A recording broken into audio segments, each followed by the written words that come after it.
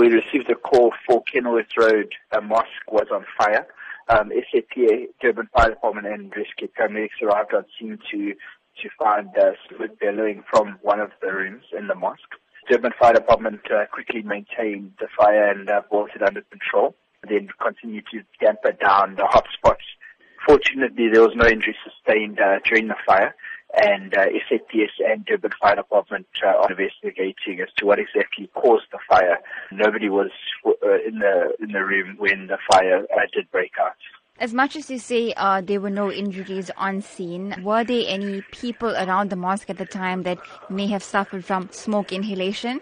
There was no one that approached our ambulance, our paramedic team that was there, complaining of any sort of injury.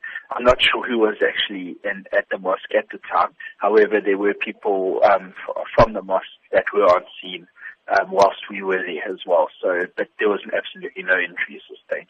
Can you talk to us about the construction of the building itself, or what is the extent of the damages?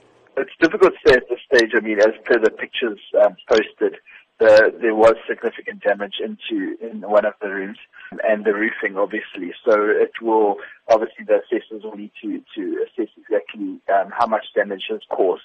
But fire, when there's fire, it's 90% structural damage as well. So I think there was quite severe damage to the premises itself.